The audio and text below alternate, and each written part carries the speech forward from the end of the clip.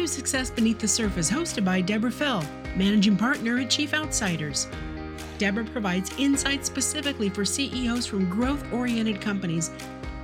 In this second episode with Zena Urgrinsky, she shares insights on the human aspect of digital transformation, emphasizing the need for upskilling the workforce and creating a culture of experimentation and learning. Zena advises CEOs that the first priority is to develop a strategy that identifies the most pressing problems and determines whether traditional tools or applied data science should be used for solutions, and then determine what the cultural hurdles are to achieving it. She also highlights the evolving nature of machine learning models and the importance of critical thinking skill development in navigating both these technologies and internal hurdles. This conversation provides valuable insights for leaders looking to leverage technology and drive meaningful change within their organizations. Join Deborah and Zena for this episode, Building a Future-Ready Business, Tech, Culture, and Strategy. You can also listen to the first half in the previous episode, episode 17, Your Data Story is Your Business Story. I'm trying to remember when we met, actually, at a private equity women in leadership function, and we had a chance to talk a little bit about it. And I said to myself, okay, got to have her on my show. This is just really interesting, insightful, and very, very important.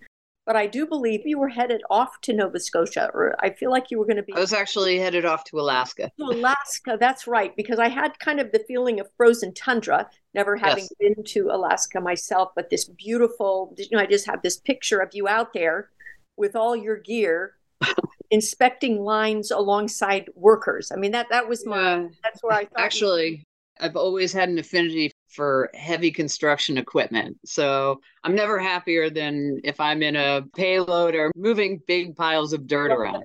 I love it. I love it.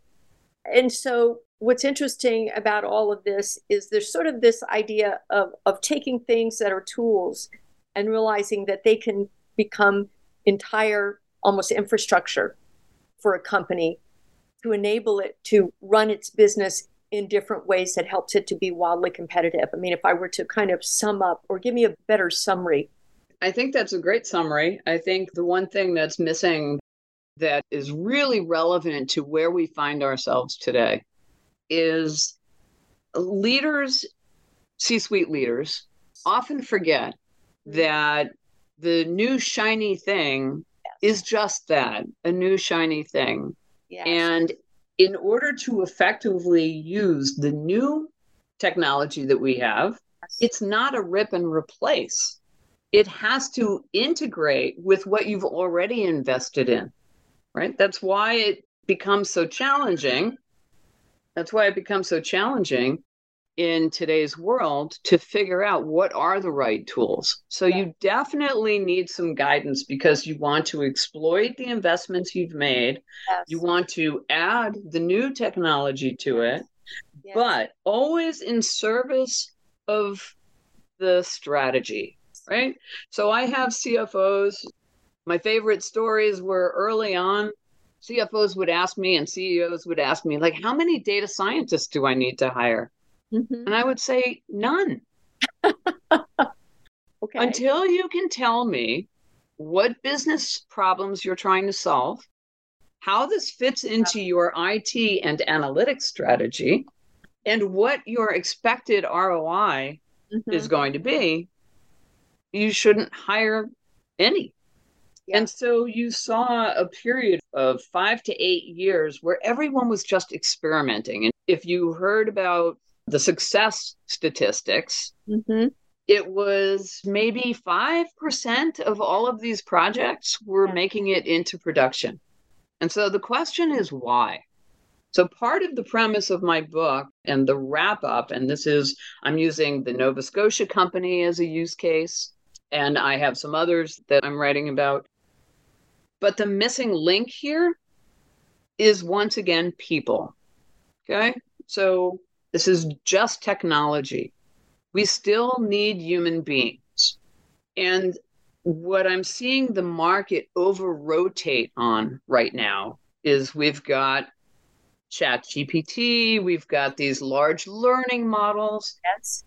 What's fascinating to me is that we, for the first time, can take an entire company Yes. And you've heard the term create the digital twin. You can now take that digital twin and create a massive model out of it so that now you really are integrating the data that is cross-functional: marketing, sales, finance, manufacturing, other operations, facilities, and literally view that as one mathematical model where you can pull a lever and see how it impacts everything. Mm-hmm. We're really at the forefront of this. That's amazing. And what I'd really like people to understand is that there is a human evolution that we have to go through. Mm-hmm. So when I speak to C-suites about their challenges, yes, the first challenge is that the C-suite is comprised of varying age groups. And so their understanding of technology and how to apply it varies. So the first thing I always had to do was get everybody on the same page, mm-hmm. so that they had the same understanding. They were using the same vernacular, yes. to be able to communicate about their problems, how to structure a problem, yes. what is the best way to solve that problem, what tools to look back at. Don't apply data science when traditional tools will do, right? I had that, I developed a methodology while I was doing an engagement with Intel, mm-hmm. on that very topic. Yeah. Right? How do we decide which problems to solve using these new tools? So you're really taking on the biggest. I think these are like big issues: the alignment, the language, what's the list of problems. Maybe that's easier to come up with or challenge. And how do we upskill our workforce? They don't all have to be data scientists. Yes. They need to be able to work with data science. Yeah. They need to be able to utilize the tools. The tools will become easier and easier to use as they evolve, mm-hmm. more intuitive for a business person. And we're already seeing a lot of that in the market. Who's using the tools? Because I think part of this is it really about sort of democratizing the decision-making in the company versus that it's closely held at the very top? Or is it really just it's informing the entire business at every level, having access to data, decision-making? This is transformational at every level. Yeah. Okay. It was 2014 when the then CEO of AT&T said, I am going to invest $8,000 in training for every single person in AT&T. Think about the check size that was. And what he did was he mandated that training had to have something to do with their current job and had to explore how to use new technology to address some of the current problems in everyone's job. And now you have a natural striation of people who, for some, that was just overwhelming. Like, I'm 3 years away from retirement. Can I just please keep doing what I've done every day? Yes. But the other set of people, it was eye-opening. It's such a wonderful moment when you're with a group of executives, mm-hmm. and middle managers, and you're watching the lights go on, right? You're seeing the light bulbs turn on. And we have to get everyone to the point where they can see the relationship between what their role is and what they're responsible for and what is now possible. And now it's time for a quick break. CEOs need help growing their companies, but don't always have the time or money to hire a full-time Chief Marketing Officer, CMO, or Chief Sales Officer, CSO, or both. Recruiting a quality, full-time executive can take months, not to mention the ongoing cost. In these challenging times, CEOs need battle-tested growth executives who can help companies successfully navigate the uncertain waters. Partner with Chief Outsiders CMOs and CSOs who will function as strategic operators to build and execute your growth engines. And we're back. Because everyone has a role to play. And that's the final chapter of my book. It's been a very challenging one to write. because I expected that we would move much more quickly through this phase. And the size of our institutions, the natural rules and culture of decision making, like we have to break some of that in order to move ahead. Yeah, change. And I'm starting to see it in pockets. Yeah. You're seeing a new set of leaders who are very comfortable with technology come into power now. But the challenge is still, how do I transform the people in our organization? How do I create a culture where it's okay to experiment, right? Failure is all right, but fail fast and then put something in place and teach everybody else. And so there are organizations like General Dynamics, for example. They started doing a lunch and learn. It was a grassroots effort of a bunch of employees who got together and just started doing these lunch and learns and brought back what they learned into their department. Now, the challenge is you still always have to manage it, both from the bottom up and from the top down. Otherwise, you have a situation where every department, and we saw this in places like Exxon, for example, every department was starting to build their own data science team. Yes, humans must be naturally siloed. They're just naturally silo focused or something, because it can happen. It can happen in so many different ways. And that's the challenge leaders have now. How do I look at these massive organizations and get everybody to the same place so that everyone's skating to where the puck's going to be? And, I'll tell you, in my experience, even with mid-sized companies, because people are actually in them, it can be the same behavior. It may not be Exxon, it may not be a multi-billion-dollar company, but where there are people, these are tendencies without an overarching or overriding factor. So I guess what I love about what we're talking about here today is we were talking about technology, and now we're talking about culture. We're talking about changing dynamics in the C-suite, but also how one, and this seems like it's been a holy grail for a long time, how do you truly in the right way recognize the talents and contributions that everyone can bring, and then give them vehicles, process, technology, data that they can contribute in the way and participate in the way. So I guess the sort of the last area of questions are really around for the mid-sized company, or it can be any size company, but oftentimes these things are so possible for large companies and become less possible for mid-sized companies. But what would you advise a CEO in terms of what they should look at, what's possible, what they should guard against? Because, AI, these are shiny toys too. And how can they become more wildly competitive and successful in their markets, leveraging some of the things that you're talking about? And what would I'm now asking you 15 questions in one, but this last two may be the most important. And that is, what are one or two or three actions that they or their team can take to start a journey like this if they're not already on it? So the first thing they need to do is to build out a strategy, right? And the reason that's important is you can get down into the weeds very, very quickly and just get lost. So at the leadership level,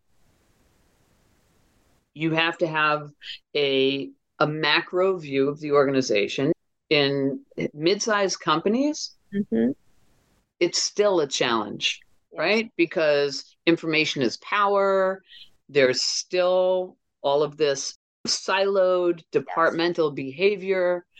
And so you're never going to solve for this without solving for those two items. What should the strategy be? And what are the cultural hurdles that we face in terms of achieving it? That's the first thing.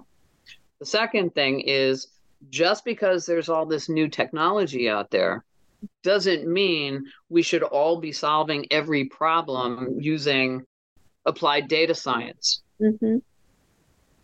So identifying those, and here's the methodology that I came up with. It's have your leaders come to the table and have them each bring two of the most pressing problems their department or their area of functional responsibility has. And then eliminate all of the problems that you can solve using the basics, everything you already have. Yes. But for those problems where it's complex, where it may require outside data sources in order to create a holistic picture, to build an ontology essentially that incorporates your own organization and outside data, and then start exploring those problems.